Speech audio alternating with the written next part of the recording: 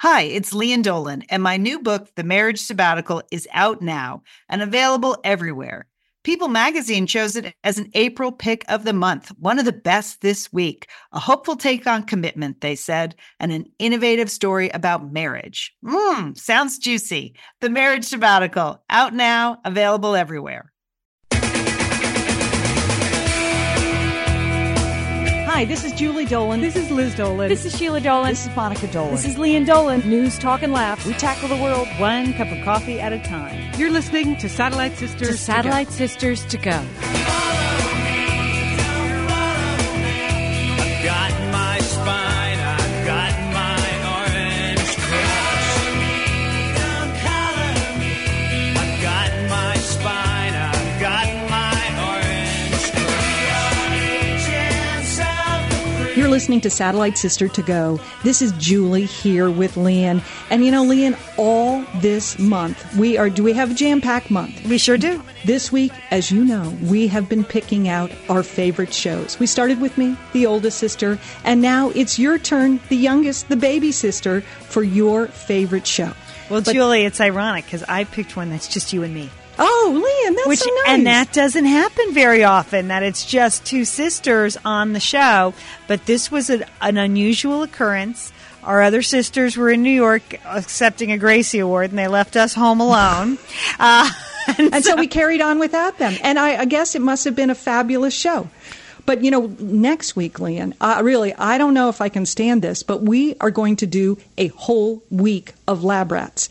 I mean, that's so much hilarity packed into 1 week. I don't know how it's going to work. So much hilarity and so very little information on the rats. But if you want information, stick around for the third week. That would be the week of August 25th, because there we have some of our best authors. And, you know, we've really had a cavalcade of an outstanding authors on the show. Do you like the use of the word cavalcade? It's impressive. Yes. Well, I mean, we have everyone from Tina Brown to Nora Roberts to Elizabeth Gilbert. How about Tom Brokaw and Alan Alda? They'll all be here the week of the 25th.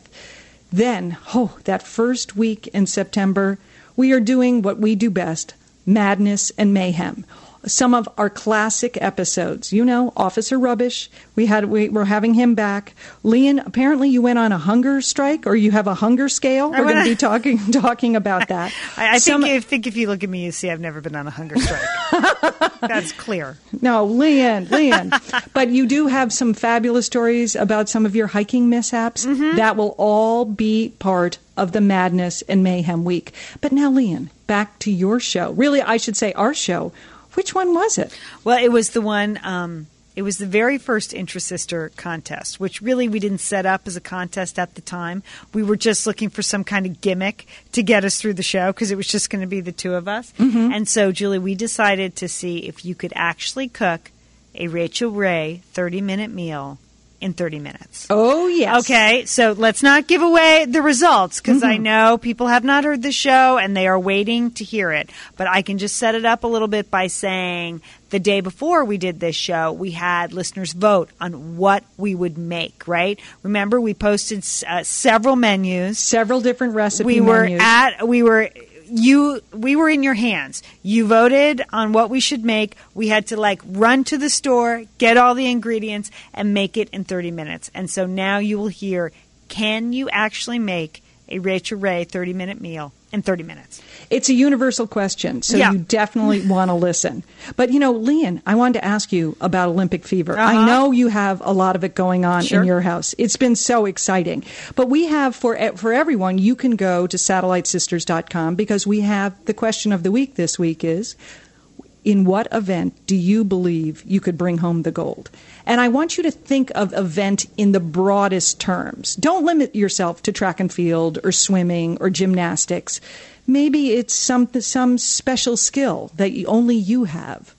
Well, it's not gymnastics, I can tell you in my case. So I'm glad. I know we have. I'm glad you're encouraging us. I mean, maybe I can do this trick with my thumb. I'm thinking of entering in as an Olympic event. I mean, that's the way you should think about it. We've gotten some very funny responses. We want more. So go to SatelliteSisters.com and tell us, in what event do you think you can bring home the gold? Also, we're asking you to give us links to your favorite blogs at Sister Spot. What are you reading? Which ones do you check in? Maybe it's about TV or fashion or books or music or health or travel. Just let us know at SatelliteSisters.com. Add the link. We want to add to our blog roll, so we're asking you, our Satellite Sisters, to help us out.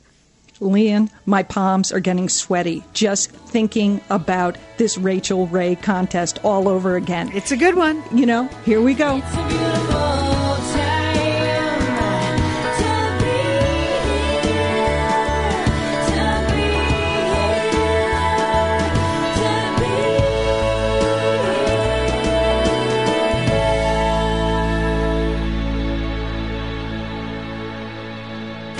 We're the Satellite Sisters. Thanks for being here today with us. It's Julie and Lian back together again while our other sister's still in New York. We're going to get the update on what happened last night at the Gracies. Hey, Jewel, looking good there in the webcam. What's that you're wearing? I'm all dressed up, Lian. You are dressed up. This is the new me. You know, I like to accessorize the whole thing going. But I'm happy to be back with you, Lian. I'm enjoying this. I miss the other sisters. Don't get me wrong. I mean, I'll be happy when they return. But this is just fine with me, Lian. It is. We get to talk about the things we really care about, Julie, and that's important. Yes. First of all, Harry and William last night with Matt Lauer. We're going to talk about that. A full report, a full breakdown. There was so much that was not said and so much that needs to be said about what was said. Exactly, Julie. Exactly. Well phrased. Also, have you recovered? Are you still sweating from trying to make the Rachel Ray meal in 30 minutes? That was something last night. And you and I decided we were going to attempt. They're different menus, but you and I are attempted to make Rachel Ray's one of her 30-minute meals. The whole thing, you know, with the entree, the side course, and the dessert in 30 minutes. Yes. I'm still shaking, Lian. I know. I'm traumatized. We have not talked about it with each other. We have kept our results hidden. We will be revealing them. Thank you. I made the meatball subs. It was the most popular item. It was voted on last week. If you're just dying, if you can't wait, you can go to the website. You can see the Rachel Ray recipes that we made. I did stuffed portobello mushrooms and a bread salad. Okay.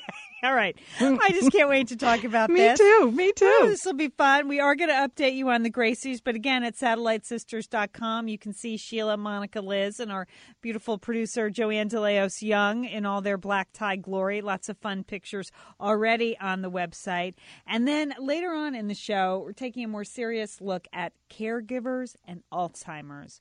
All right, Julie, we're talking to Barbara Kantowitz from Newsweek magazine, who does such an excellent job reporting on health issues. Yes. It was the cover story of Newsweek last week, but you can still find the information on their website. Boy, some of the numbers are astonishing. 5 million Americans currently suffering from Alzheimer's. 70% of them are living at home, basically being cared for by a child or a spouse. That surprised me, Lian. I didn't realize that's the primary care for this disease, and that has a tremendous effect on the whole family. So Barbara's report was so revealing, so touching, and just very moving. Right. If you are a caregiver or one of your family members has Alzheimer's, you're going to want to stay tuned, and we'd love to hear from you later on in the show about the toll that it takes on your family or what you've learned. 866-33-SISTER is our number, 866-337-4783. But first, Jill, I have to ask, because you made the Rachel Ray 30-minute meal for your son and his girlfriend are visiting. Yes. So I have visitors at my house, which was added pressure. But they were in on it. They were totally game, because I said, well, we're doing this for the show. Lian is making it in Pasadena. I want to make it here in Dallas. But added to that, because this is their visit to Dallas, we wanted to do something fun with them. Before we made the meal. So there was a lot of pressure, Lian. I was like, but what? You know what? You couldn't start the 30-minute meal before the alleged start time. You That's couldn't true. Start it early in the day. That's true. So what we did yesterday, we played a little tourist after the show yesterday, and we went to the 6th floor museum at Dealey Plaza. Does that ring a bell? Only sixth floor. I'm guessing something to do with the Kennedy assassination. Well, that's an unusual name for this museum, but that's the official name, the 6th floor museum at Dealey Plaza. And this, of course, is the former Texas Book Depository. Okay. So this is the site. And what this museum does, it chronicles the assassination of JFK, both his life and the assassination of JFK. Mm-hmm. And the museum, the Book Depository, is no longer owned by the Texas school system. It is just a private museum. But the thing that is amazing when you go there, when you drive down Elm Street, when you get to this museum, you're like, this is it?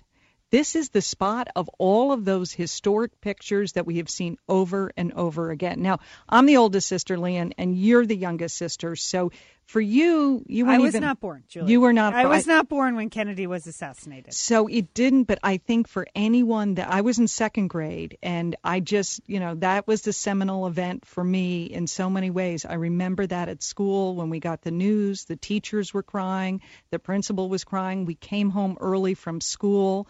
Mom and Dad were both in tears over this terrible event. It was such a major event in our childhood.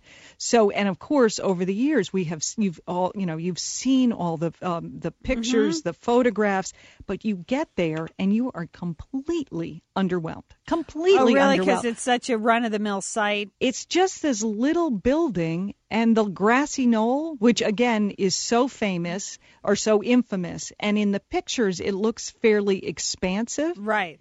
Tiny little patch of grass. Oh, really? You can't believe it. But then at the same time, you really are struck with how close Lee Harvey Oswald was to the presidential motorcade. Oh. And just, it's one of those things to actually go to, whether it's, Gettysburg, or when you go to a historic site, you just gain so much perspective on it. So what they've done, they've set it up so that you can tour the 6th floor of the Book Depository. You cannot actually stand in the spot where Lee Harvey Oswald, shot the president from. They have that kind of glassed off, but you can see they've recreated what it looked like with the boxes of books and where he might have propped up his rifle and all the familiar facts. That's a little odd. Well, I don't know why. Was it creepy? It sounds a little creepy as you describe it, but maybe it's just purely historical. I think it's more historical. You're able to appreciate where he is, but what you're struck with is, my gosh, he was so close. I always thought when you look at the pictures of that Book Depository, I always thought it was farther away from the street. It's right on the street. Oh. He was right over it. And the other thing I never realized, which I'm sure people who have studied this a little more carefully than I have, is that the motorcade had to make a hairpin turn right at the Book Depository. Oh, so they slowed down. So they slowed down to, they were going very, very slow. And so when you see the street, again, it's a small street. It is not some major boulevard, which, again, in my mind, maybe because I was a child, I thought that it was a bigger boulevard. I thought the Book Depository was farther away. And I certainly thought the grassy knoll was more expansive. But it was very interesting to go through that. I would certainly recommend that it costs to go in, but there's an additional $3.50 for the audio tour. Go for it. Oh, I always go for the audio tour. Oh, those are... It's always worth it. You're tempted not to pay the extra money, and you think you're going to look geeky, but then you get so much more out of any museum. Yeah, absolutely. Absolutely. And it was fun. It was interesting to go through it with my son and his girlfriend, and my husband was there, just because, for them, it's not the same event. For them, 9/11, that was the event they remember. That's where they know where they were. They remember that very vividly. They were interested in it and fascinated in it, but it didn't have the same personal connection that it did for my husband and I. I have to say, when you see the photographs, and it's so well done there, the famous Zapruder films, they have donated their films to this museum. Okay. But it's interesting. This museum only opened in 1989. Yeah, so it's not, even though... it is fairly recent history. It is fairly recent history. Until then, there were still all kinds of wild conspiracy theories and things like that. People hadn't really properly digested it. I think it takes that long for history to make sense of itself. Right. Well, I certainly believe all the conspiracy theories. That's the other thing, that you come away from it, and it was like... Are you kidding? We really believe the Warren Commission? I mean, oh, really? Oh, Jay, certainly. I mean, you go through it and just none of it makes sense. That there but was. But you just said he was so much closer and the motorcade. Well, you understand that, but you also when you see where the grassy knoll was and see how close that was to the motorcade, that was a much better angle, much better shot there. And then you also, I mean, just it never made sense in terms of the autopsy report that was missing. The supposed pristine bullet. When you go through there, it leaves you with more questions rather than some sense of closure. Even though they've had multiple congressional investigations of this. I wanted to join some of the other conspiracy theorists that were wandering through the museum. I think there were some people there full time working. But, it's just you read the facts, you revisit these things, and you're like, that doesn't really make sense. Doesn't really add up. And what about Jack Ruby and how, all what his role was. So it is well worth the visit. And, Lian, when you come to Dallas, I am going to add that to my personal tour of Dallas because I think it is a very interesting part of history. It's a very well done museum and, the excellent audio tour. All right, Julie, when we return, I have to ask you some basic questions. Like, how's your house? We haven't had a chance to talk about that yet. And later on in the show, we're having an editor from Traditional Home on to help you, Julie Dolan, organize your knickknacks and paddywhacks. I need so much help, Lian. All right, it is out of control. We haven't talked about the boxes and the this and the that, so we're going to get an update on that. And then the international news roundup today, Julie covers Prince William and Prince Harry, the Dateline interview. 866-33-SISTER is our number, 866-337-4783.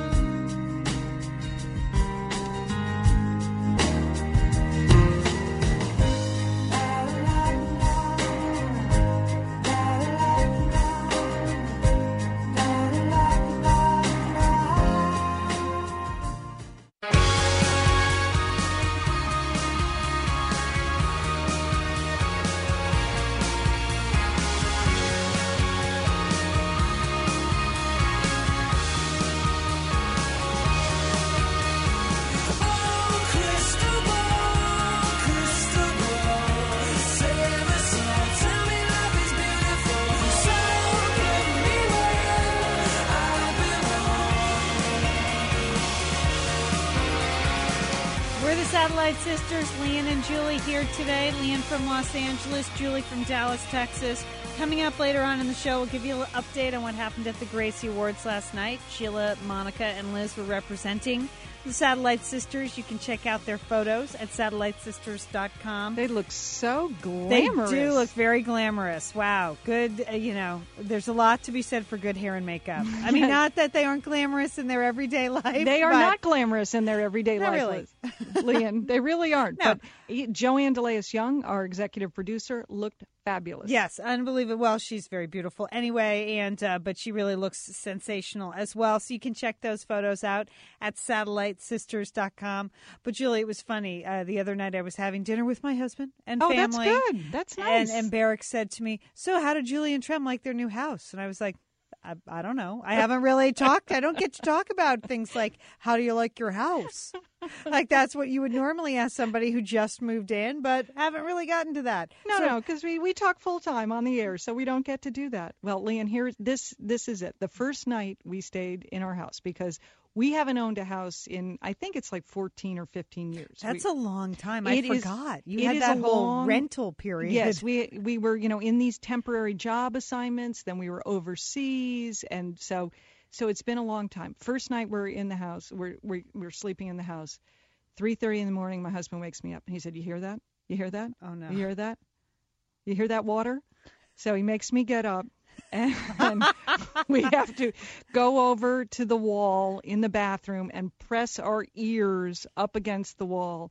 And he hears water running down the pipes. And so he's convinced that this is some giant leak in the house. So it's 3:30 in the morning. Yeah.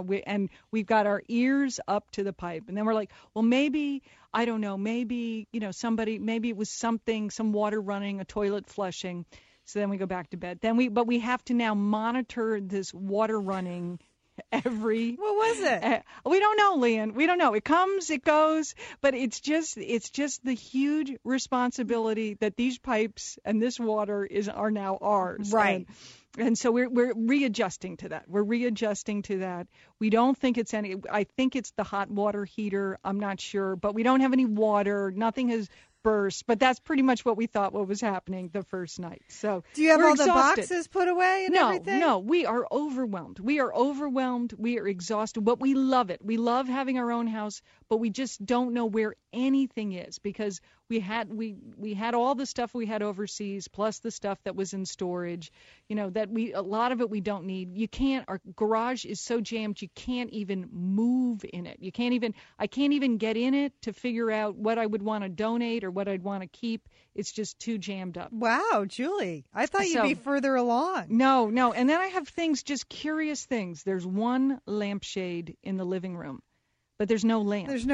So every day since we've been there, I look at it, and then I take it and I move it to the dining room. And then at the end of the day, I see the lone lampshade on the dining room table. So I take it back to the living room. I'm just not making progress on things like that. Are you getting lost in boxes, like opening them and then spending hours sort of looking at their some content? of it is fun. Yeah. I mean, we found a box that had all of the Little League memorabilia from our kids. All those buttons that you buy, booster buttons, and the little poster boards of the kids, so that you get detoured and sidetracked, and you just sort of sit down and look at that stuff. So that's been fun to do. Do you have a vision of what you want the house to look like? Because we are going to get you some decorating help later on in the show with the editor of Traditional Home. Can you articulate your vision? I'll try, Lian. I'll try. If she could just find some place to put the lampshade. Yeah. And if she knows anything about water in pipes, that would be good too. I bet it's your sprinkler system outside. Lian, see, this is good. See, we haven't had a sprinkler system before, so. Okay. It's all new to us, Lian. We're the Satellite Sisters. Coming up, the International News Roundup. Did you see Harry and William last night? What'd you think? 866-33-SISTER. Stay with us.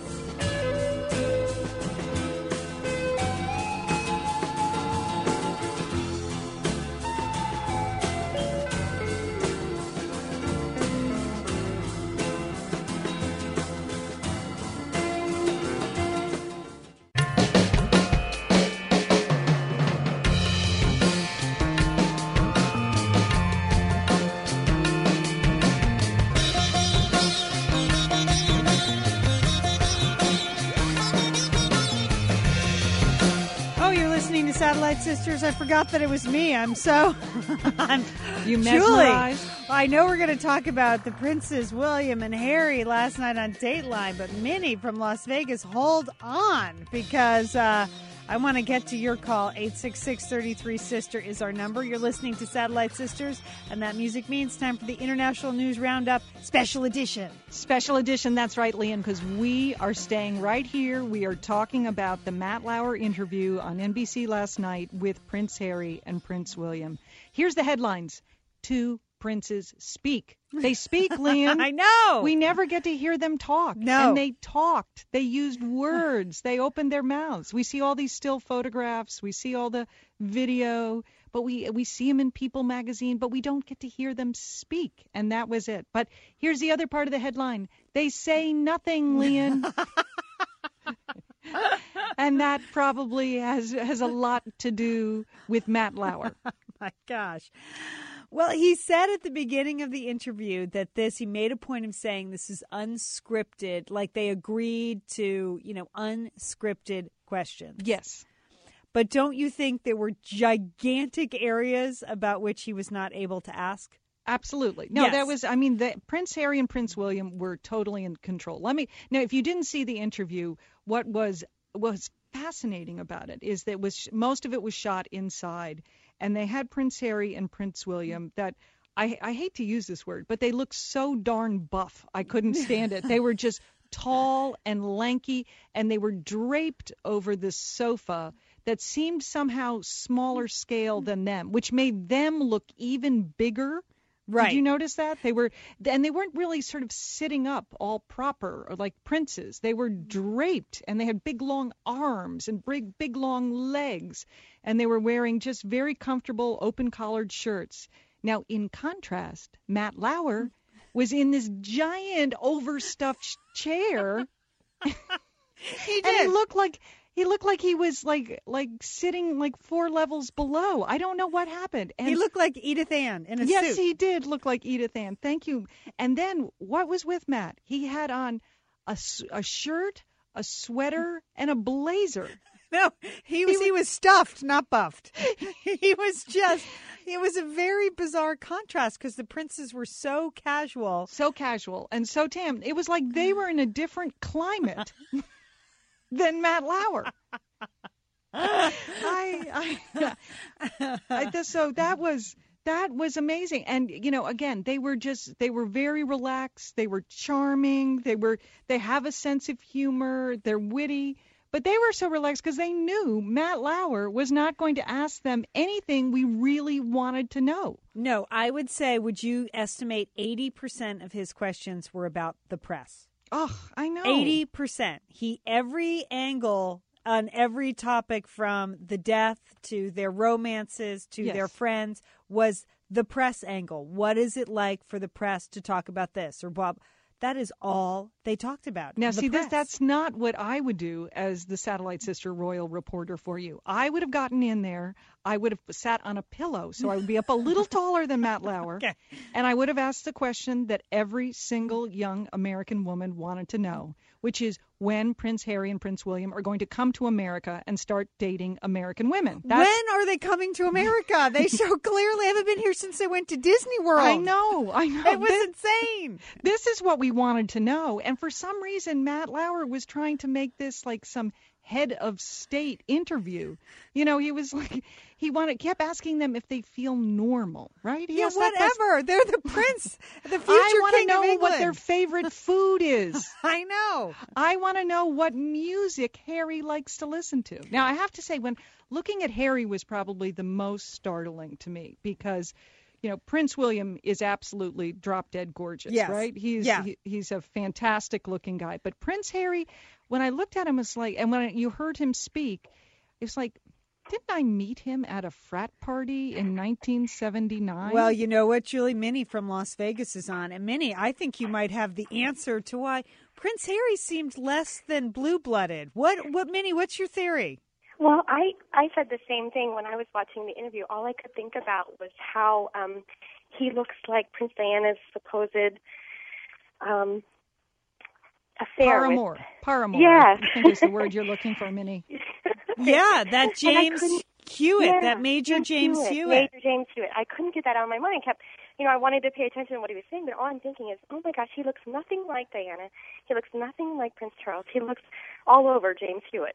We have many calls backing you up, Minnie. You are not the only one that was totally onto that. Renee from Minnesota wants to know how come no one asked how come you look so much like James Hewitt. I know. It is, Minnie. Thank you for your phone call, 866-33-SISTER. If you just look up a picture of James Hewitt and look at a picture of Harry, it did seem, Julie, like he was from a totally different family. Yes. He wasn't the slightest bit stuffy. No, right. He wasn't. He looked well-bred.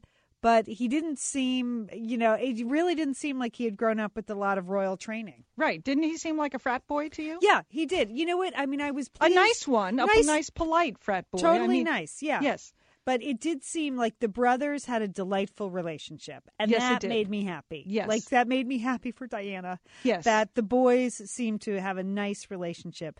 But I was just astounded that, there weren't any questions on, becoming the king. When do you think you might become the king? How about, what's your grandmother like? We all saw what about that Camilla? Camilla, do you make fun of Camilla behind her back? That's what I wanted to know.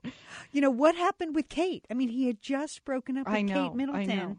And Matt Lauer asked, Did the press have something to do with your breakup? I know. How about what happened? What happened to Kate? Did you dump her because right? Did you dump her because her mother said toilet instead of washroom, or was a flight attendant? I mean, that was, it's just there was so much lost opportunity. I think Matt Lauer is really in training for Larry King's job. This is what I think. So he's just practicing with like nothing questions, so that because I mean they were relaxed. The two princes were very relaxed because there was nothing difficult asked of them all evening. No, I'm sure the entire thing was outlined like, here's what you can't ask about. Yes, I mean, he made it sound like, ooh, I have free license, but no, he could ask about their mother and the concert. Yes. And even the questions about their mother were very tightly controlled. Right. It was all about the press. What's it like to see her in the newspapers? Even it was so unsatisfying on every level. I know, such a loss. But the only part that I found truly satisfying is, as I said, is the headlines, that the two princes do speak, that they can speak English, that you could just listen to them. And I think you were able to perceive their relationship and sort of their bond and their closeness, not from any question that Matt Lauer asked, but just because of how they interacted and sort of the fun that they had with each other. I was intrigued by the two questions that they seemed really stumped to answer. First of all, what's the coolest thing about being a prince? Yes. Okay, girls is the cool. I mean, I would just think that's the obvious answer, and they pretended like they couldn't really come up with anything. Oh, well, we get to live in a nice house. Yeah. No, obviously, that's exactly what they were thinking, but they thought that was very Prince-like right. to be able to say that. I mean, they're 22 and 24. And then when he said, what would you be doing if you weren't, the future king of England and the prince of, what was he technically? The prince of Great Britain or the prince of the British Empire or something? Yes. So, I don't know, Liam. And William said, I'd like to be a helicopter pilot. Mm-hmm. And Harry said, I'd like to lead safaris. And right. I was thinking, are you 4? I mean... Honestly, they want to be a policeman first. I know, but see, Liam, they have no.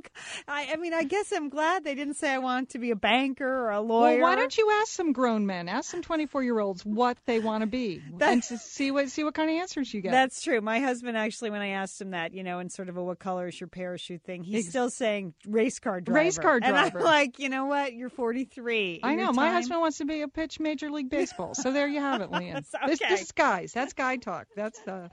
But yeah, the question about what's the coolest thing about being a prince? They are the prince. That's it. They get the girls. They have a good time. There was some very familiar territory. They asked about the mother, about their roles and responsibilities, how they learned about their responsibilities. But again, it's not what we wanted, Matt. No, it's not, Matt. Yeah, we want to know what their favorite food is, what they drink, what color do they like. So if we want to send them presents, what color sweater it should be. Come on. I mean, that's the reason you have them on. I know. And you know what? It does make you it just really makes you kind of heartbroken to see all the pictures of Diana. Yes. But again, they're grown men now. Matt was pretty soft on the whole thing about their mother's legacy, and you can understand they don't want to, think badly of their mother. No, I don't. I don't think so at all. Yeah, I mean, but still, you wanted to know about Camilla. I mean, yes. Really, what do they really think of her? That's what you wanted to know. I know. I had a lot of things. So, Matt, I'm not sure Prince Harry and Prince William are ever going to grant you another interview. Oh, why not? I mean, he didn't ask them anything. I'm sure they will. I mean, they got to speak about their concert that they're doing for Princess Diana, and then July 1st, which is great. And then Matt said, "Oh, and that's going to be on NBC." So there's the tie-in there. They're not, they're not crazy. The press office isn't crazy, but it just was really unsatisfying. I wanted to know. Where he got that pink shirt. I mean, Harry's a cute kid. Whoa. He is really, he has really improved. He's winning the most improved Prince Award this year, Leanne. I think he's done a great job. So, but even a few questions about his teen years, I would have liked to have heard that. Yeah, just whether or not he's matured at all. Right. Or is he still going to, go wild, So there wasn't anything like that. You really didn't get any personal sense of them whatsoever. No, I mean, other than, they don't read the papers and the press is not fair and they're nothing like what the press portrays. But wow, there was a lot of questions on the press. I hope every young American boy, though, runs out and gets some of those shirts that they had on. Yes. That is just a good look. Yeah, if that you're looking, tall, lanky look. Yes, with the permanent tan. Yes. Yeah. Just back from the Caribbean. That's an excellent fashion look, too. I hope they put that interview out on DVD because it would be worth seeing again from time to time, Lian, just to hear the princes speak. Yeah, I heard you can actually go to iTunes. That you can download it at iTunes if you'd like to. If you'd like to watch it over and over again. I think I need that for my collection, Lian. All right. It's been a special edition here of the International News Roundup. We'll go around the world next week, but when we always have to stop from time to time to talk about the princess. 866-33-SISTER is our number, 866-337-4783. Hey, we're going to talk about the Gracies. We've got news coming in, lots going on here, but we got an update from the sisters in New York, so we're going to tell you what happened last night at our big night. Stay with us.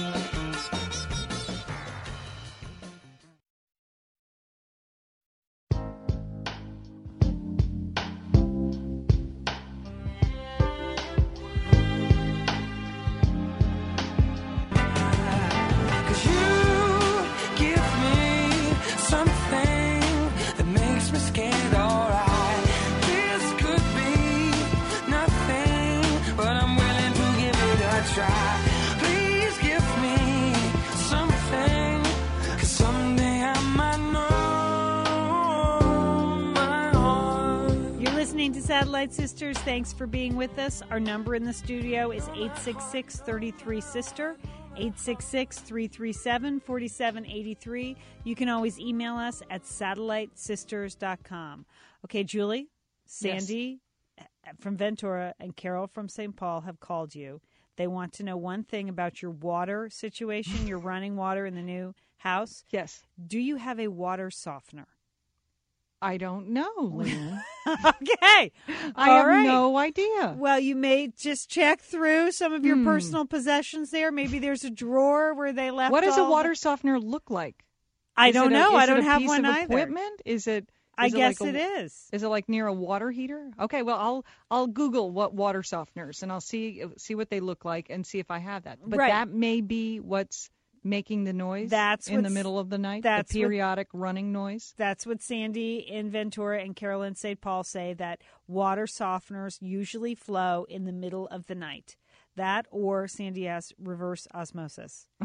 Which sounds a little technical, Sandy, but I'm sure Julie's husband can handle the reverse osmosis question. Okay, I'll run that by him. Oh, that's good. That's good to know. Yeah, you probably do. I would like to get a water softener. It's something I aspire to. We have very hard water here in California that doesn't get the dishes clean or the clothes clean or my hair clean. But well, that's working out just fine for you at the home front, isn't it, Lian?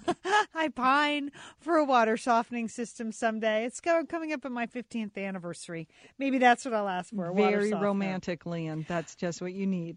Well, I did speak to Sheila this morning, live from New York City. She was calling to check in. Sheila, Liz, and Monica were in New York last night. We received a Gracie Allen Award for Best Public Service Campaign, with many thanks to you, those of you who contributed to Radio Al-Mahaba, and the money that we raised for them won us a Gracie Allen Award, which is really great. Those awards. And this is a very prestigious organization, the American Women in Radio and Television. I mean, we're not prestigious, but the organization is. Yes, and they give out awards for all different kinds of television categories. It honors women and people who do media for women. So all different kinds of television categories and radio categories, everything from news to regular programming to the kind of stuff that we do on the radio. And so last night at the awards, Wanda Sykes got an award, Julie. I love her. She's so funny. And Chris Rock presented the award. And Sheila said he was hysterical. Just brought down the house. Was just funny. She said Tina Fey was absolutely great. She said, Tina Fey said that she loves Soledad O'Brien more than anyone else on the air because Soledad looks just like she does in the morning. Not that great in the morning. And I would beg to differ, Tina Fey. I think she looks great. But I mean, so they get some pretty big stars at this event. There's a red carpet. It's black tie. They have media there. They have television crews. Right. So it was very exciting. Sheila said Jill Hennessy, from Law and Order. She's very good. She looks spectacular. She said she looked the best. She's unbelievably beautiful. Yes. And Sam Waterston gave her an award. And, of course, you know how much Sheila loves Sam Waterston from Law and Order. And much like Sheila was in the bathroom last year for Brian Williams. I know she loves Brian Williams. She waited all night to see Brian Williams. In his purple tie. Yes. And then she went to the bathroom and missed him. This year she missed Sam Waterston. She was in the bathroom. You're kidding. No, she missed him. But she said they thought they looked pretty good. That it was a very mellow night, very homey. A lot of people came up to congratulate them. They really had a lot of fun. Right now, they're en route to, they're giving a speech at a luncheon for the same organization at Tavern on the Green. Yes, this is for the local media winners. So these are local Gracie Allen winners in local media markets around the country. So that's a very nice honor that we're doing that. So Sheila, and you can check out pictures of Sheila, Monica, and Liz. They're on our website. Thank you, Sarah McCann, our webmaster, for not only going, you can see Sarah there, but for posting them immediately, because if we didn't have Sarah in our family, we'd never have photos on the website. Exactly. We don't actually own a digital camera, but Sarah was there. She did a fine job and great And skirt. she sent a detailed email this morning as well. So, Sarah, we really thank you for that because she was really scoping everyone out and a full report, objective report on what the sisters were doing last night at the Gracie Allen Awards. All right. Liz will be back tomorrow, and then Sheila and Monica at the end of the week to fill us in on their trip to New York City. Coming up next, though, we're going to talk to Barbara Kantowitz from Newsweek about their cover story, Caregiving and Alzheimer's. We're the Satellite Sisters. Stay with us.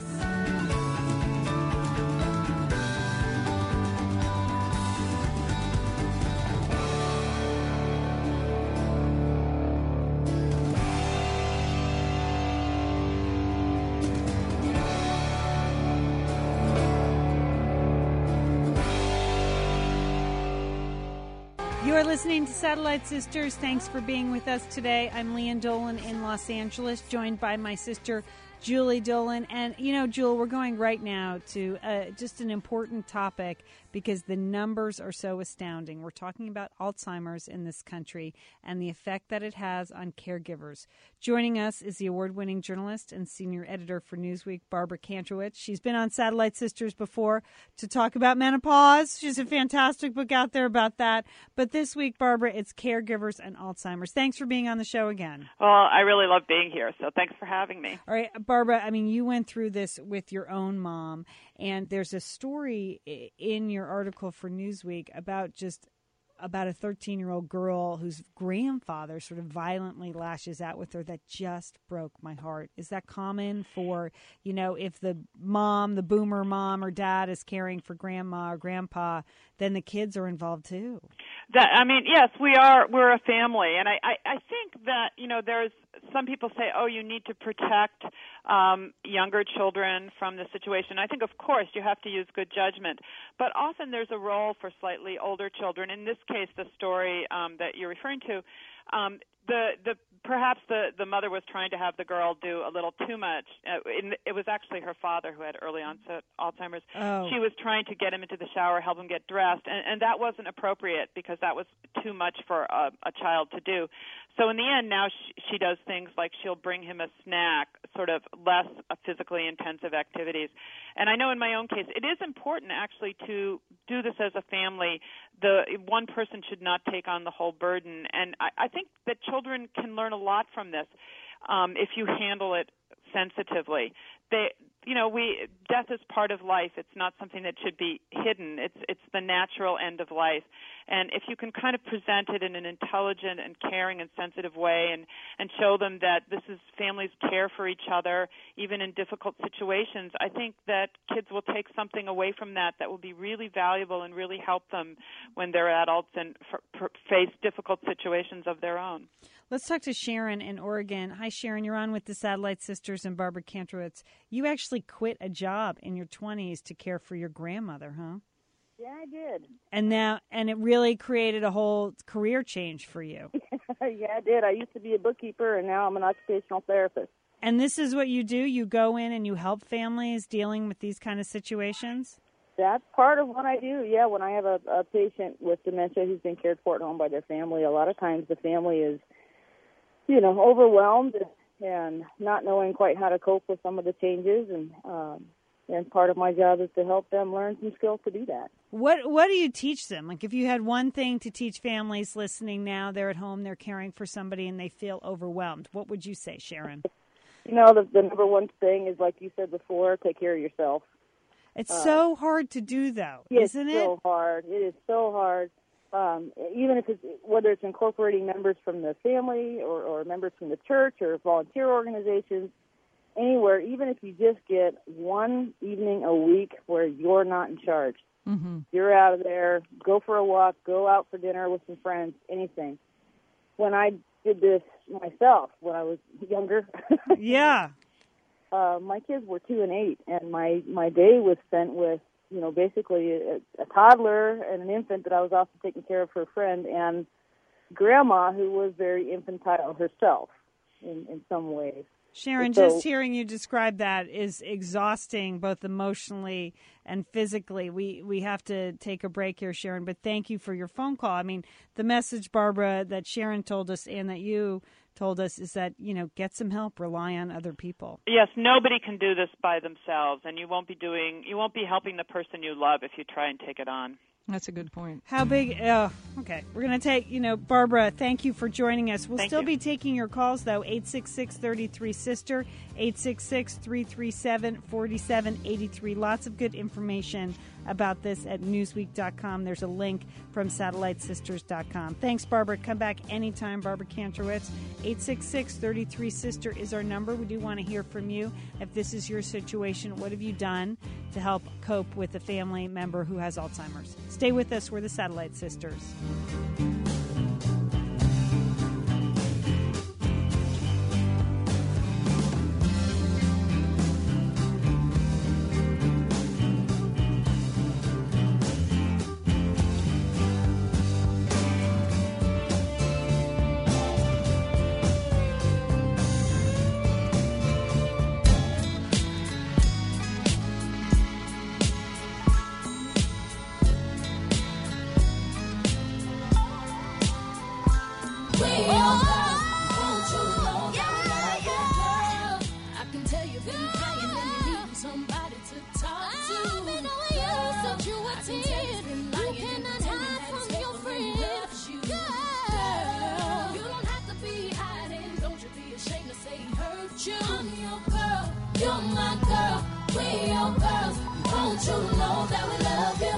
We're the Satellite Sisters, Leanne and Julie here today. We're talking about the emotional and physical toll that caregiving for an Alzheimer's patient can take on the caregiver.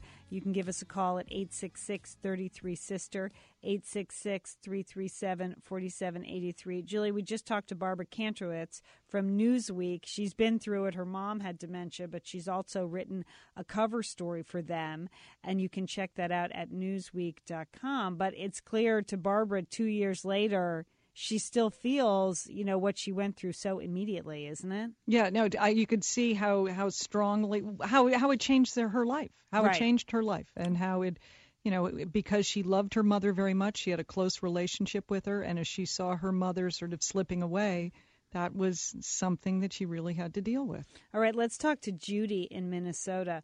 Oh, Judy, I read this and I just can't believe it. Your husband was diagnosed at 50 with dementia. That's right. What did that diagnosis feel like when you first heard it? Well, I didn't believe it. I didn't think that it was true. Yeah. It's so young. That's right. That's why. And the things that he was exhibiting, the behaviors, didn't seem like Alzheimer's to me. Well, they weren't. It was dementia, and it was a different sort of disease. With Alzheimer's, most often they lose track of numbers first. Mm-hmm. With his kind of dementia, which they call Pick's disorder, they lose track of their social skills first. One day, my husband up and gave away his fishing boat and motor and trailer, and he loved fishing. It was his big passion. So, Judy, did you care for him at home until you couldn't anymore? Right. And what was that period of caring for him at home like? I think it's hard for those of us who aren't 24-hour caregivers to understand exactly what that means. What was your day like? Well, I was doing in-home daycare, and I needed to continue that because it was the only income we had. Because, of course, he was at home. And it was a 24-hour-a-day job, yet I did daycare for about 11 hours a day. And then I needed to be with him all night because he would try and nap all day, and then he would be up all night. Oh, Judy. Judy, did you have support? Do you have other family members or church members or someone? I did, and friends, and I have children, and they helped. But it's hard for them because their dad really should be a pillar at 50. Yes, right. Pillar absolutely. Strength rather than, was he physically holding up because he was so young? Yes. Yeah. When the doctors, did the doctor tell you he needed to go to a home, or was that your decision? It was the doctor's decision. I could not make the decision because he was so young, and I just knew I'd feel terribly guilty. And did you? Oh, I felt horribly guilty. Right. Because I told the doctor that he was coming after me with knives and threatening me with screwdrivers, and just so I'd leave him alone so he could just sleep round the clock. And I was trying to keep him from napping so much during the day. One day he had 5 naps. Okay. Then when I wanted to retire, he was wide awake and doing things that were scary. Smoking in the basement, hiding food that would get old and you'd have to find it because it would start to smell. Judy, when you hear that, it just is what the Newsweek article reiterates is that it's every day it's something different and you never know what you're going to deal with. And so you're on a total roller coaster. When you put him in the home, did you get a sense of relief, Judy? I did, but it's for a long time it's clouded by guilt. Yeah. Does he even recognize you anymore? He passed away 3 years ago. Okay, all right. He was age 60, and they told me that he would probably choke to death because the swallowing was one of the things his brain had forgotten to tell him how to do. And he ended up having a heart attack, which was, a blessing for him. Oh, Judy, well, I mean, just hearing your story, it just makes you realize, boy, you do need to reach out to the other people when something like this happens. You have to. Yeah. You have to. And I need for you to share with people that in the county that I live in, there's a volunteer group. They're hooked up with the county, but they're volunteers, and they will come out to your home and sit with your loved one for a few hours while you go to a meeting or go shopping or just go, to a park or out to dinner with someone else. And it's important that you take advantage of those kind of things. Oh, yes. Yeah. Oh, yes. Judy. And another thing that was very difficult that people may not know and should try to work for in advance, because my husband wasn't working and he was the one who provided the insurance for us through his job, I had no health care coverage. He did because they put him on Medicare right away. Okay. But I was too young and they wouldn't put me on there with him, and I had no health care insurance because there wasn't enough income for me to buy that. Judy. The state paid about 2/3 or 3/4 of his care in the nursing home, and I paid the remainder, which was larger than my mortgage payment. Oh, Judy, it just seems to open up an entire whole another life for you once that becomes your reality. Judy, thank you for your phone call. It is eye-opening. Barbara mentioned a couple of things. Barbara Kantowitz from Newsweek on the air. She mentioned one organization, ALZ.org. There's a link to it at satellitesisters.com. And again, the Newsweek article also deals with a lot of kind of the financial and legal issues that Judy mentioned. All right, let's talk to Catherine from Minneapolis. Hey, Catherine, you were in an unusual situation. You took care of your grandfather, even though you were one of the younger members of the family. Right. Go ahead. How did that happen? Well, my grandfather called me. I'm a nurse, and he called me, told me some troubles he was having. And long story short, he ended up moving to Minneapolis from Chicago. And he had a lot of faith and trust in me because I have this medical background, and I would take him to all of his doctor's appointments and do everything. I have 4 small children. So I did that with all 4 of my small children in tow. And then things got worse, and most of his grown children live in different states, and I kind of took on the brunt of the forefront of his needs in the beginning, and then when it started coming down to the end and some very critical decisions needed to be made, I was put on the back burner, and the children who had, not the grandchildren being me, his children had the authority to make medical decisions and power of attorney. Granted, they did try to take information from each sibling and kind of weigh it all and try to make an informed decision that way, but they did not necessarily have amongst them a good judgment in terms of what was coming down the pipe for decisions that they may have make a choice to have something done, not knowing what that was going to bring in the future. Instead of seeing it, long term, they're looking at the short term. Did that cause a strain in your family? It did cause a strain. It caused a strain mostly for me because I knew it was doing to his dignity and his integrity as a person, the type of person he was. And I think that's what becomes hard when you're dealing with your parents, is there's a line there. You're the child or the grandchild, and you don't need to see your grandfather going to the bathroom. You don't need to wipe his rear end. Right. And those things are very hard lines to cross, and they're hard we don't know what's going on in the brain of an Alzheimer's patient. We don't know how much of it they're aware of or at least able to verbalize. But especially in the beginning, they do get very frustrated, and because they do kind of know what's going on. And they know that line is being that line is being crossed. And but Catherine, I do think that there has to be a point where the family gets together and decides on designated roles and what's appropriate for who and when, and sort of work openly together so that there isn't it doesn't, in the end, leave sort of scars amongst the relationships, because in the end, I can see how you're that going to look happen. back. Right. Yeah, you're going to look back and you're going to say, gosh, I really wish I, would have. You have to think of the patient. You have to think of the person that and my grandfather was a very dignified person, and he would have never gone for that. And he would have never gone for that, having been cared for by a bunch of strangers and, being incontinent and knowing that he was. And so you have to protect that dignity, even though you may think they're not aware of it. You need to protect it because you don't really know what that person is aware of in their own mind. Catherine, that's just a good reminder for families. Obviously, what you're talking about. Sounds like there were a lot of people involved in decision makings, and to come forward and to get that settled before things may get worse. Actually, sounds like a fantastic idea.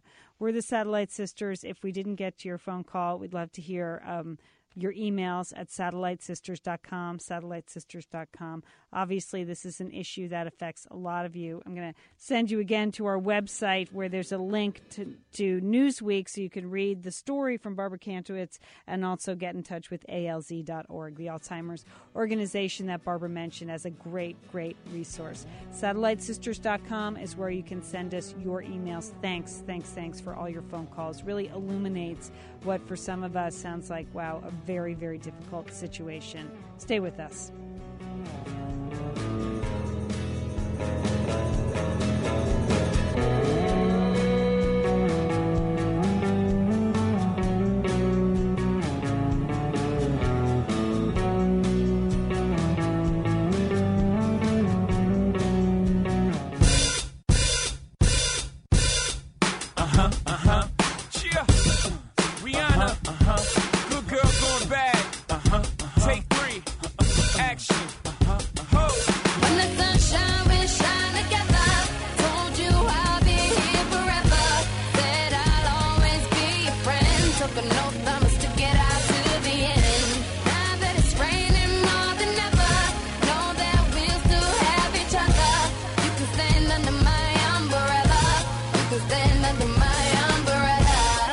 Satellite Sisters. That Rihanna song always reminds me of you, Julie. Good girl gone bad.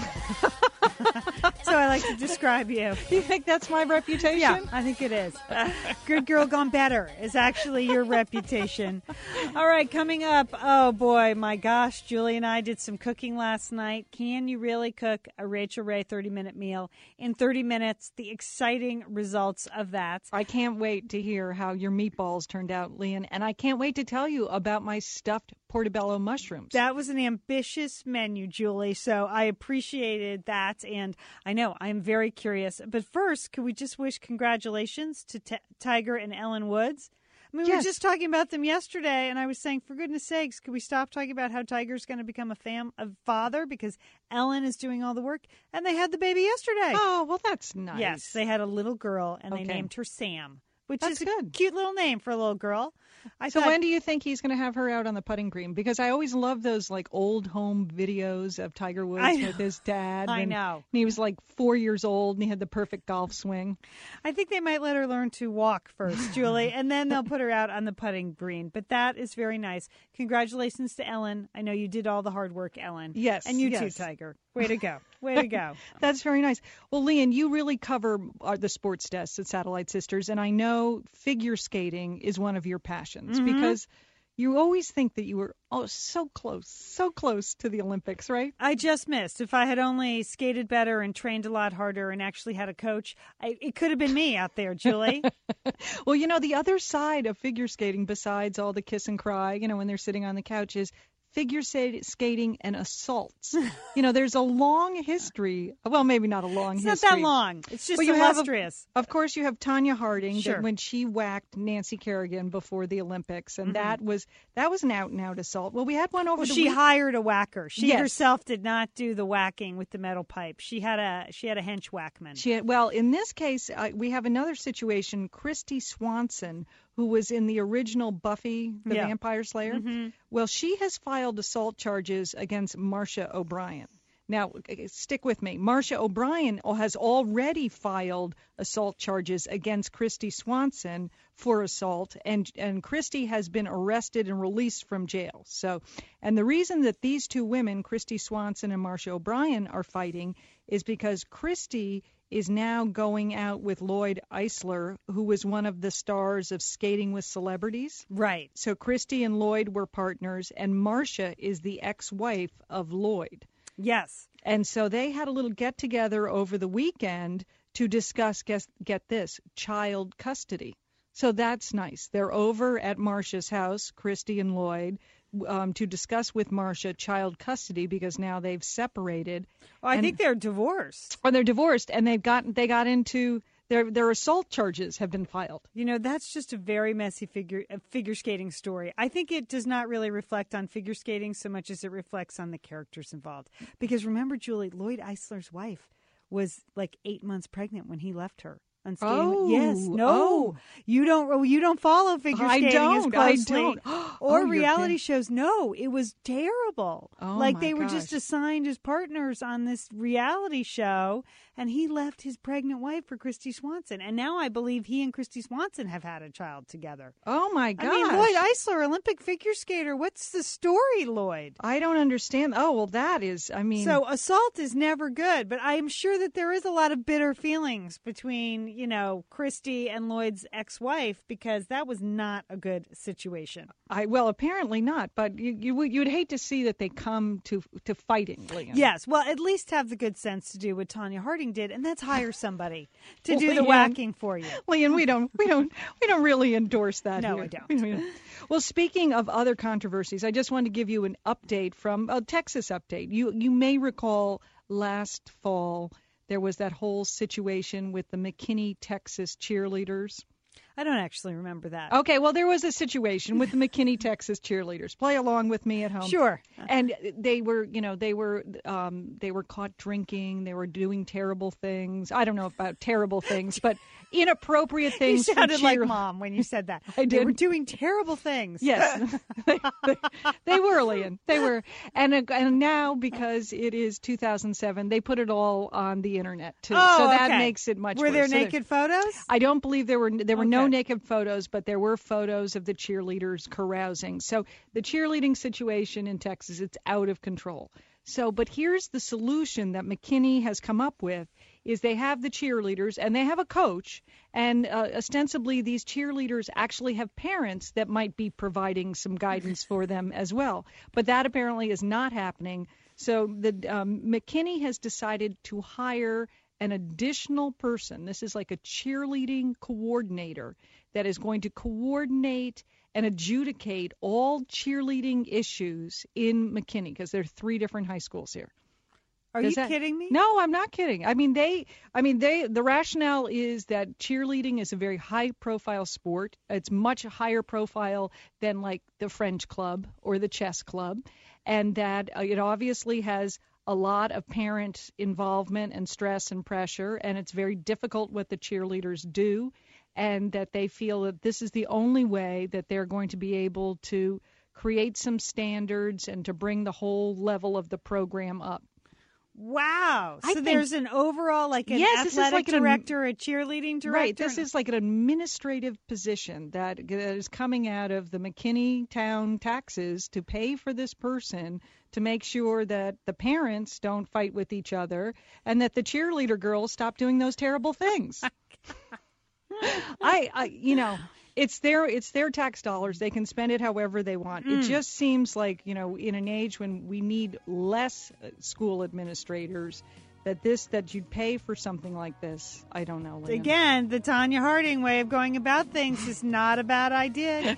Get a pipe and a guy. I'm just saying. All right, coming up, the exciting results to our 30-minute meal test. Julie and I took on Rachel Ray. You are going to hear the results when we return. We're the Satellite Sisters, news, talk, and laughs. We tackle the world one cup of coffee at a time. You can always find us at SatelliteSisters.com.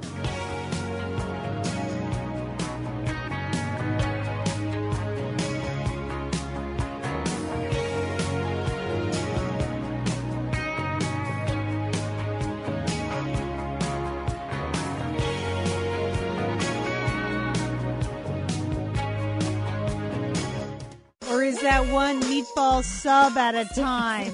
That is right. Julie and Leanne are tackling Rachel Ray's 30-minute meals. We are the Satellite Sisters, Julie. I'm still I'm a little sore, actually, from last night's cooking. Sore? All right, we have a giant hour coming up because Julie and I did take on Rachel Ray last night. We are going to report in, can you really make a 30-minute meal in 30 minutes? And then later on, we're going to get Julie's house all spiffed up. We have one of the editors of Traditional Home Magazine coming on to dole out some decorating advice for Julie, who's just moved in. I do want to remind you, though, if you're wondering where the heck are the other sisters, they have been in New York, and they were at the Gracie Allen Awards. You can check out SatelliteSisters.com to see some fantastic photos. They look so glamorous. You'd You'd hardly recognize them. Really? them. I didn't. I was like, Ma, who's Monica? Who is that? Look at Monica's hair. My gosh. And Monica's wearing lipstick. That always just shocks me. Because, Monica, chapstick is basically what she wears. Like, I have chapstick on. I don't think I need anything else. So they all look beautiful there at SatelliteSisters.com. Liz will be back with us tomorrow, so we're going to get the firsthand story on what transpired. The stars they saw, everything else that happened, the backstage situation. But while they were on the red carpet, Julie, we were cooking up a storm, were we not? Absolutely, Leanne. Now, you had some help yesterday because everyone helped you pick out a menu. Now, let's go over what your menu was. All right, so we decided we were going to do these Rachel Ray 30-minute meals. Could we really make them in 30 minutes? And you voted. I cooked the meatball subs, the oven fries, oven fried potatoes, and hot fudge sundaes. Okay? And what'd you make, Julie? I made stuffed portobello mushrooms, bread salad, and angel food cake with berries and cream. Okay. I'll give you my results first, Julie. Okay, Liam. Here's the deal. Okay, here's the good news about the meatball subs, the oven fries, and the hot fudge sundae. My family loved this meal. They did? Oh, my goodness. They ate every single bite of every single thing I put on their plate. So it was yummo, as Rachel would say. It was so yummo. Even my younger son, 9, who doesn't, his idea of a submarine sandwich is plain turkey on white bread, no mayo, nothing. Tasty. He dove into that submarine sandwich. He ate every single bite. He could not believe it. Because you said yesterday on the show that you had never made a meatball from scratch. No, Liam. I had not, and we got calls in. I was encouraged, like, Leanne, for goodness sakes, try the meatballs. You need to learn how to make a meatball from scratch. I just buy the frozen ones. So that is the really good news, that they absolutely love this, from the meatball sub to the potatoes, which my older son Brooks said these are the best potatoes you've ever made. Wow. To the hot fudge sundae. Well, that's a winner right there. Well, you never know, but it was a little bit of a sophisticated hot fudge sauce. I'll go into the details, and they absolutely loved it. So that's the good news. Okay. Rachael Ray Meatball Subs, winner. Here's the bad news. Okay. There is no way you could make this meal in 30 minutes. Absolutely not. Okay, I kept a log, Julie, as I'm sure you did. Yes, I did, Lian. From the beginning of turning on the oven and starting the food to when I actually slapped it down on the dinner table. Plated it as she does on the show. It was an hour and 7 minutes. Okay? An hour and 7 minutes. And Julie, when I say that I was moving in the kitchen.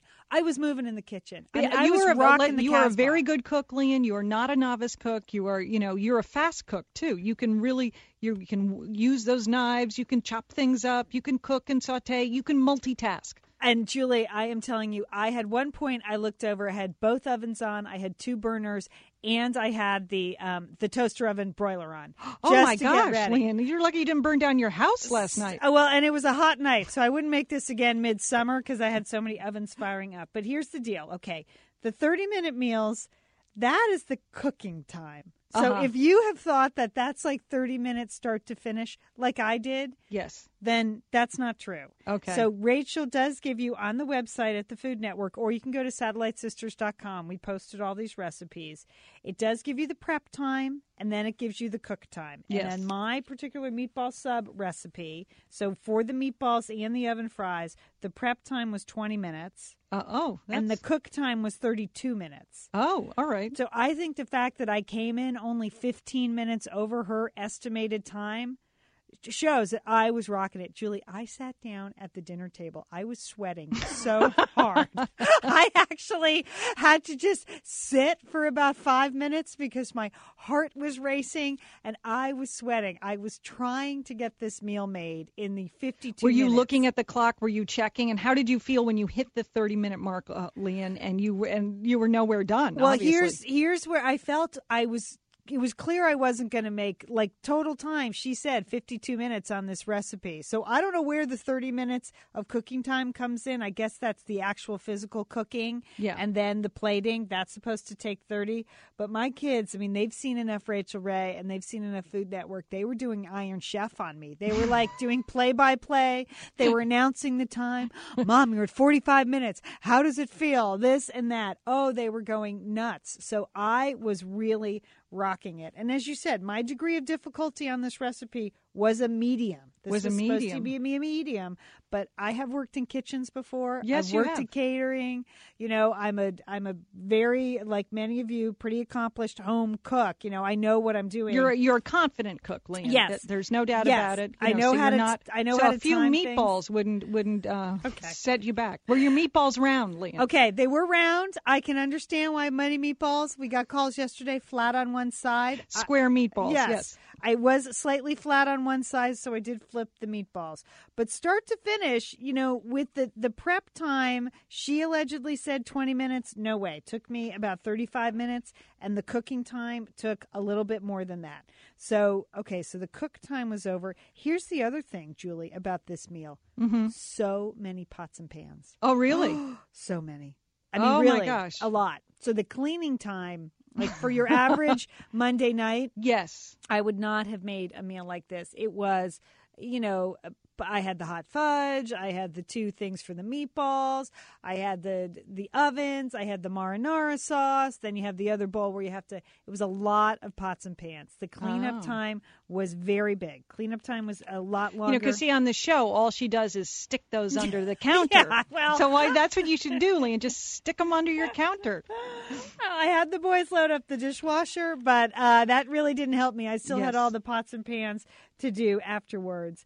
And then the other thing is, it's not a cheap meal. She's not promising that it's Rachael Ray 30-minute meal on a budget. No, but I think that's another book. She has like 14 books. I know. I think that's one of her books. But right, it's not inexpensive. These are all good, expensive ingredients. And a lot of it, many ingredients, like the meatballs, many different layers in the meatballs, and the marinara sauce, many different things.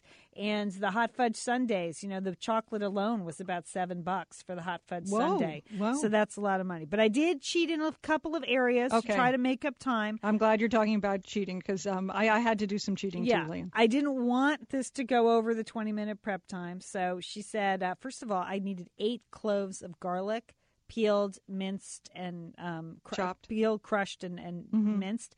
And I bought the pre-peeled garlic cloves. I think that's perfectly fine. Okay, you could have probably bought the jar of garlic. She I thought about it, but again, I tried to stick to the spirit of the recipe, so I went for that.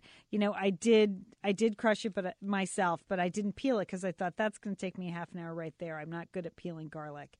And then the other thing is I do use regularly. I use frozen chopped onions. Yes. Oh, I didn't know about that. Yes, because onions make me sneeze. I chop onions. That could have added a lot of time if you had a sneezing attack in the middle of the meatball production line. Yes, I did get some of the cheese was already. That's the spirit of Rachael Ray. Yeah, it is. She's always ripping open bags and using stuff that's pre-chopped. That's part of the spirit of putting on a delicious meal for your family in 30 minutes, even if it takes an hour and 7 minutes, and you're sweating when you sit down, and then it's you feel like you've had a heart attack. The good news is I don't know what the deal with Rachel's proportions is. I have so many leftover meatballs. Oh, good. I have a whole nother meal for tonight. So tonight, Rachael Ray's 30-minute meal will probably be a 30-minute meal. You can just zap it in the microwave. I'm going to heat it up. I'm going to put the mozzarella on top. I'll throw that arugula on top. I don't know if I'll have time for the potatoes, but I'll try. I'm going to mail you a stuffed portobello mushroom, Lian, because I'm a little long on those, too. I am. All right. I have Julie, plenty. Yours was fairly ambitious. Mine was delicious, not 30 minutes, but yours was ambitious. So I can't wait to hear how those portobello mushrooms turned out. 866-33-SISTER is our number. You can check out the recipes on the website, 866-337-4783.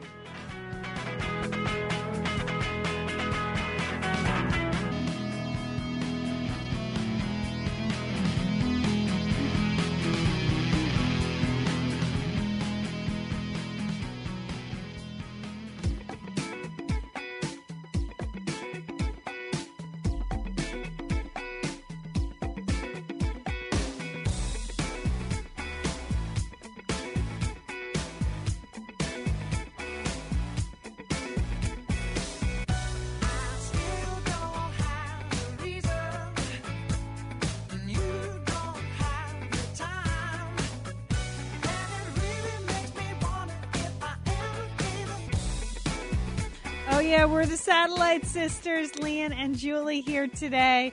Did we have the time? That is the question for the Rachael Ray 30-minute meals. Julie, portobello mushrooms, delicious recipe. Yes. Took longer than 30 minutes. 59 minutes for cooking, 27 minutes for shopping, and 11 minutes additional for reading and rereading the recipe. That takes forever. I was constantly looking back at it. I had to stop. Oh, yeah, so much pressure, Lian. Here's some of the other big time sinks that I ran into. Mm-hmm. Preheating the oven. You know how Rachael Ray does it at the beginning of the show? Right. She turns on the oven to 4. I had to have a 425 oven or something like that. You can't. It's a brand. I have never turned on this oven in my life. I had no idea how long it was going to take to heat up. You know what? Mine was a 450 preheat, and again, I tried to do it in the spirit of Rachael Ray, so I just turned it on. Right. It takes like 40 minutes to heat up an oven to 450. So 40 minutes, yes. So that really set my mushroom caps back. I was really that was like a bad start. Then when I realized that they were not heating but still firm. They were cold and hard, so that was not working out.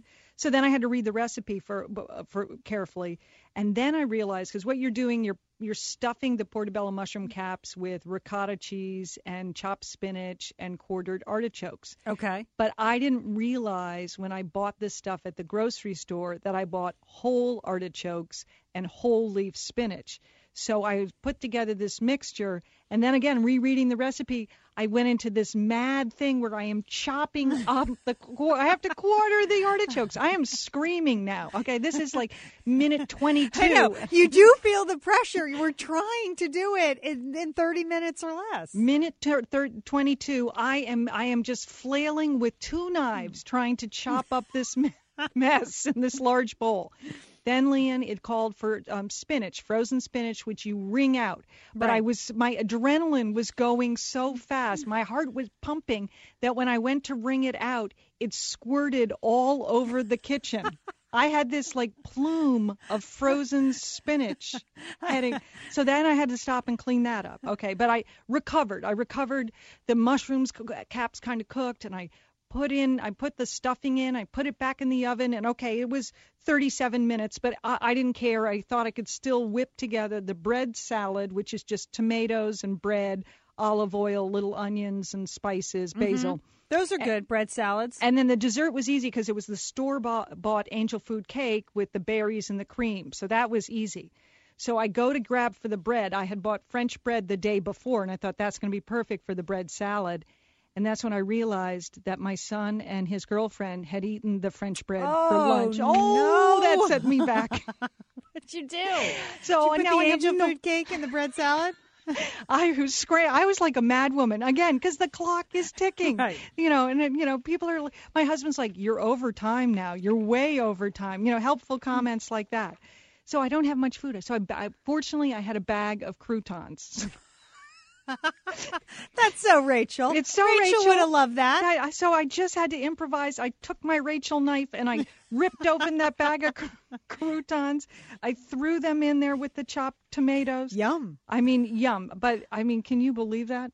There I was, no bread. I was going to cry. I don't know if that's ever happened to Rachel, that she's gone to her cute little pantry and somebody's not put in what they're supposed to put in. The thing is, the food was delicious, but on a normal weeknight, if you're walking in the door from soccer practice or work or something, you're not making these in 30 minutes. No, it's the preheating the oven. Yeah. That stumped me, Leanne. That was. I should have set that ahead of time. But it wasn't in the spirit of the recipe. I knew at 3 o'clock in the afternoon I was tempted to turn that oven on, but I'm like, nope, I'm going to do it. I'm going to try to do it all at once, just like I'm walking in the door at 5:30 and I have to make dinner. Yes, I know. But the food was great. Do you have leftover? I have so many portobello mushrooms left over because they're huge. And when you stuff them, Leanne, so those are big. I've got some angel food cake, but no French bread. All right. Now that we know Julie's kitchen is covered in spinach, we're going to get her some decorating help. One of the editors of Traditional Home, the senior decorating editor of Traditional Home, will be here with us. 866-33-SISTER, 866-337-4783. Stay with us.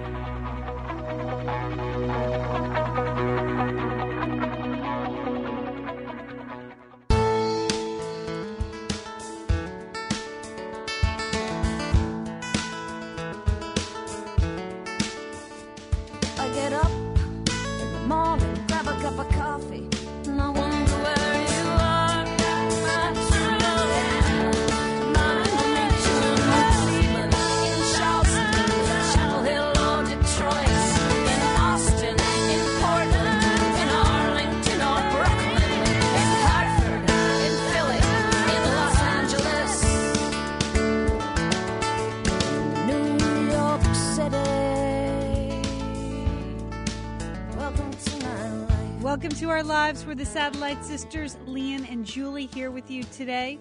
Liz and the rest of the gang will be back tomorrow at Satellite Sisters. But as long as it's just Julie and me, we're going to talk to one of the editors of one of our favorite magazines and get you some help. Right, Julie? That's right, Leanne. From time to time here at Satellite Sisters, individual sisters like to use the show to seek out financial help, medical advice, whatever it is. Well, today I am delighted that we have the senior design editor for Traditional Home magazine, one of Leanne and our favorite magazines, Candace Ord Manro, to joining us. Welcome, Candace. Hi there, sisters. Hey, Candace. We are so happy you're here. Candace, if you've been listening to Satellite Sisters, you know that I have just moved to Dallas, Texas, and I have moved into a home, and I need some help. I need some big help on decorating. And your magazine is such an inspiration. I think each month when it arrives, Leanne calls me or I call Leanne, and we just discuss various things that we see in the magazine. We're bad, Candace. We love hearing that. You have no idea.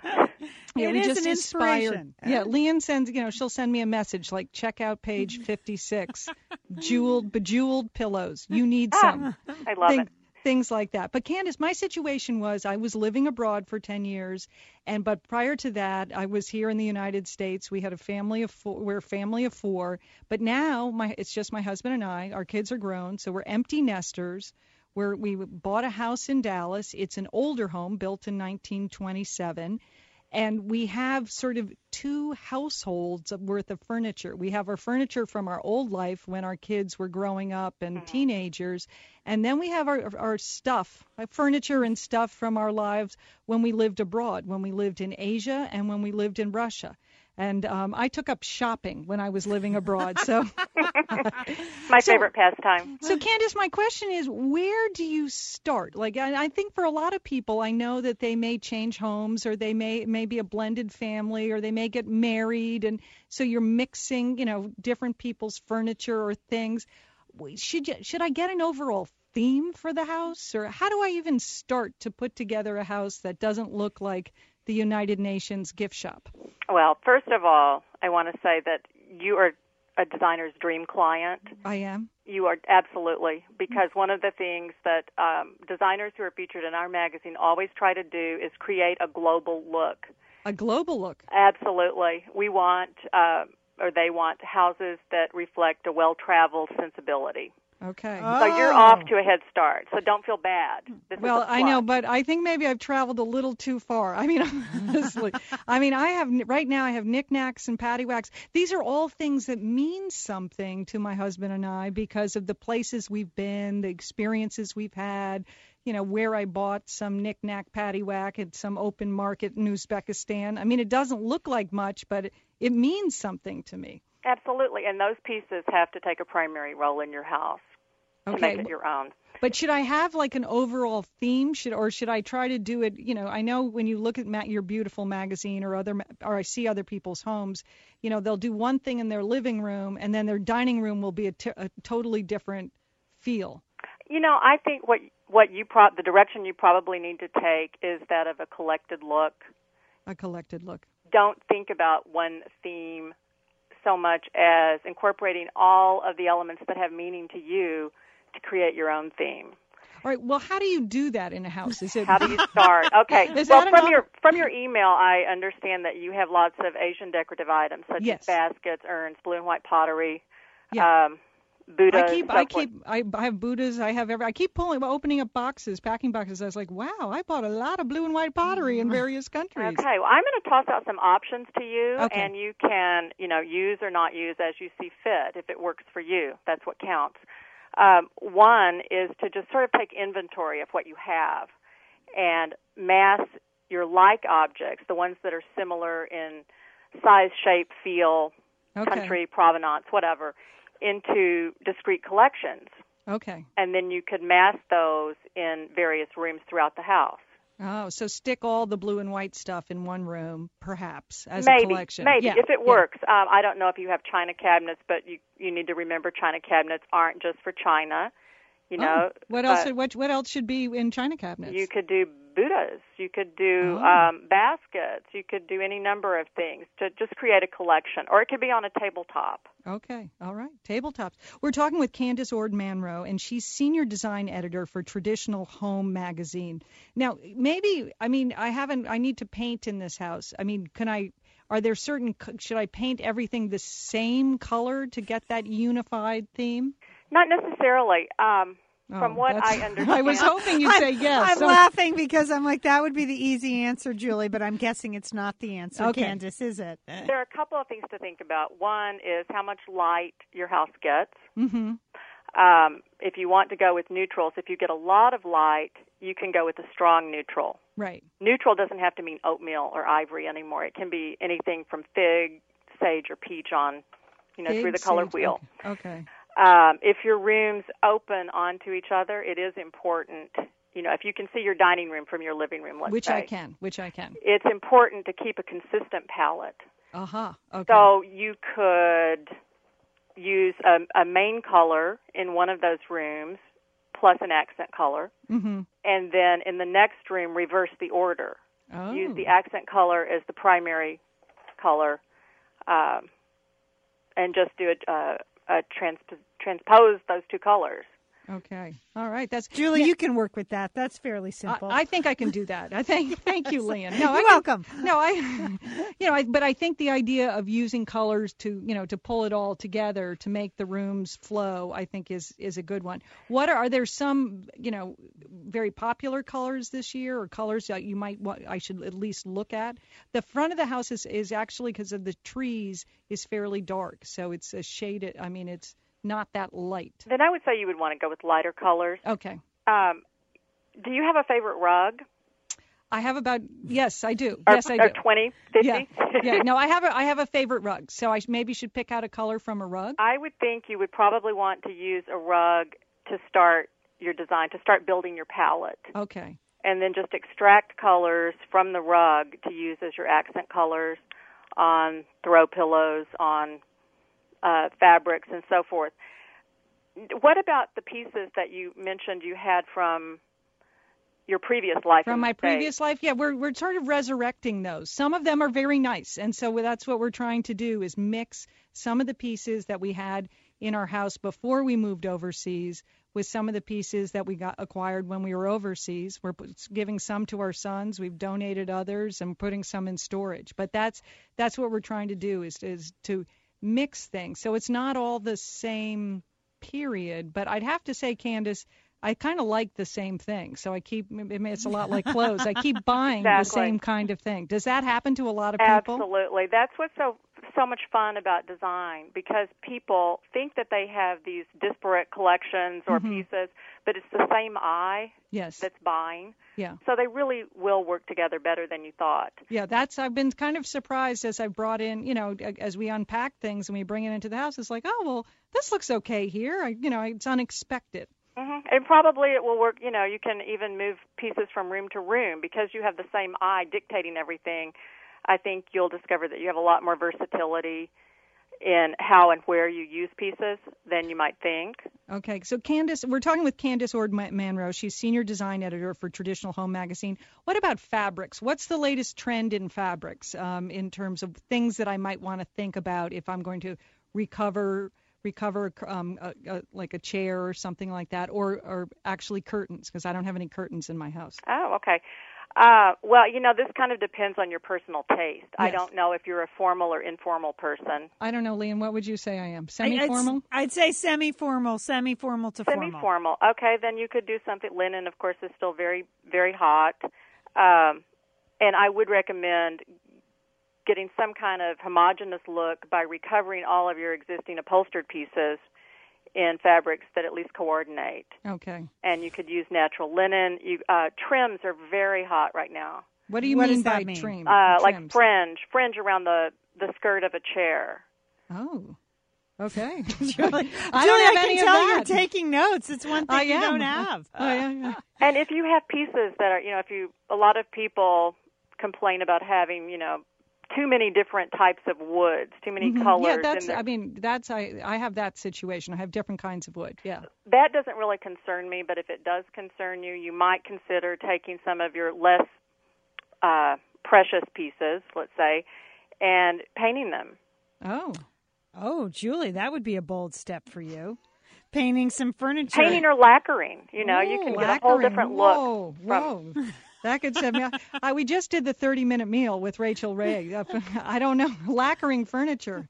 I'm not sure I'm up to it, Candace. Yeah. Oh, go bold. Let me ask it this way. I mean, are there any things that, you're saying a Traditional Home Magazine now are just totally out? Like, it's over. It's 2007. If you have this going on in your living room, your family room, or your dining room, you really ought to try to update it.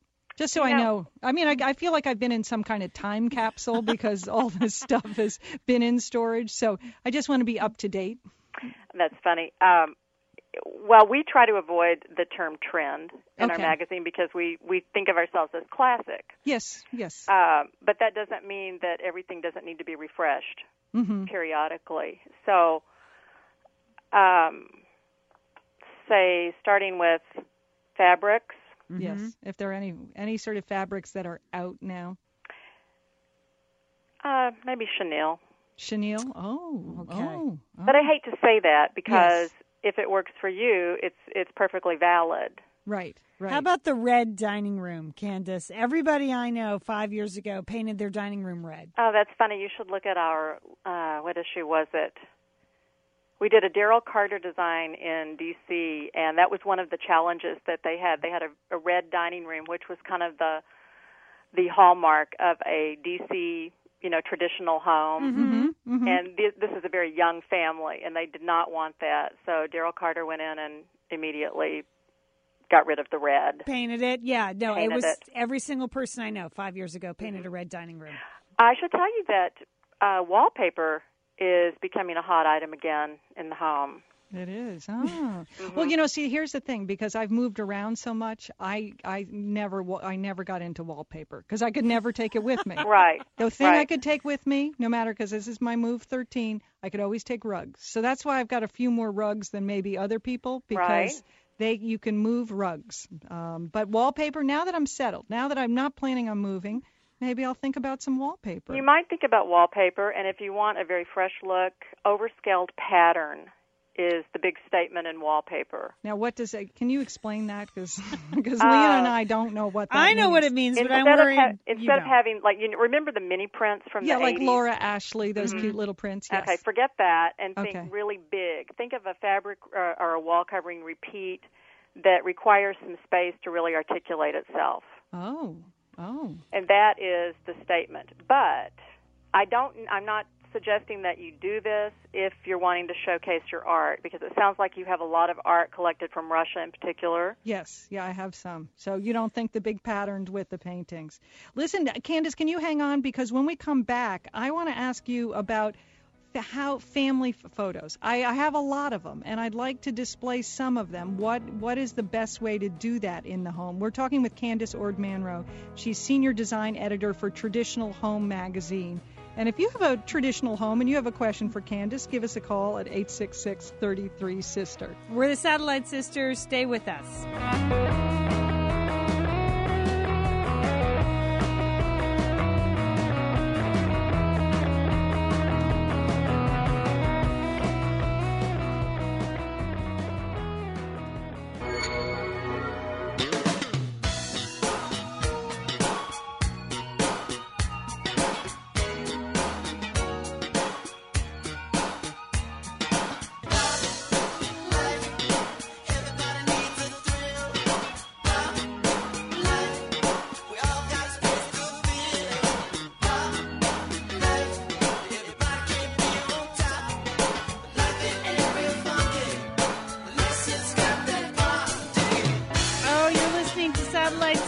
We have just a few more minutes to get Julie's house in order there in Dallas, right, Jewel? Yeah, and we're doing that with the help of Candace Ord-Manro, who's senior design editor for one of our favorite magazines, Leanne, Traditional Home magazine. Now, Candace, what about family pictures? Because I have a couple of box full of pictures, that were hanging on walls or displayed on tabletops in various homes that I've lived in. What's your approach to family pictures? Well, one of the treatments that I've seen in the magazine, and I'm using this as my guide, is taking those old color family photos, the snaps, and turning them into black and whites, enlarging them, and then displaying them prominently and giving them a uniform framing treatment. Oh. That sounds like a lot of work. How do you do that, actually? It's work, but, it's easy for me because my husband is a photographer. So I've been able to take my grandmother's wedding picture, and he has actually reduced an old print and turned it into a wonderful brooch that I can wear. That's lovely. But just go to a good Photoshop and But what you're saying is like pick out some of your favorites. Your favorites. You've got to. Yeah. I mean, you've got to edit, right? Yes, absolutely. Winnow, and you can also group according to theme. If you have, I don't know, if there's a Russian period in your life or an Asian period or whatever, you might want to display those in a group. Okay. What about groupings? I thought the old rule was, groups of 3 or odd number groups. Odd numbers is still good, but we've shown houses that have even numbers and they're just exquisitely displayed. So I don't think rules are pertinent. In fact, just today I was writing a story for our October issue, Designers at Home, on the Newport Beach, California home of Barclay Butera. Mm-hmm. Now, who's Barclay Butera? He is a furnishings designer and an interior designer. Okay. So it's a pretty nice home, I imagine, in Newport Beach. Very nice home. But his fundamental rule is there are no rules in interior design, and I think that's really important for homeowners to remember. If you want it, it's good. If you have a favorite color and you think it's passé, it's not if it's your favorite color. That's right, because it is your home. It is your home. It is your place. Statement. It's no one else's. I'm empowered, Candace. Okay. I feel better. No, I mean, because you don't want it to look, you want things to look nice, but you do really, it should be a very personal place to live and to have your friends and family over, and I want it to reflect some of the things that we've done in our lives. Candace, you've been great. Candace Ord-Manro, she's senior design editor for Traditional Home magazine. I'm really fired up now, Lian. Jewel, I think there are some rules. And I think it would be don't display that monkey table that you had made in Moscow. No, I'm going to put that on our website. You have to take a look at that. I think that's the number one rule. All right, we're the Satellite Sisters. To find out more information on any of our guests, you can go to satellitesisters.com, click on what's on the show. Information and all the web links you need are right there. Hey, News, Talk, and Laughs. We tackle the world one cup of coffee at a time. Have a great day, Julie. Hey, you too, Lian. Thanks. Don't forget, call your satellite sister.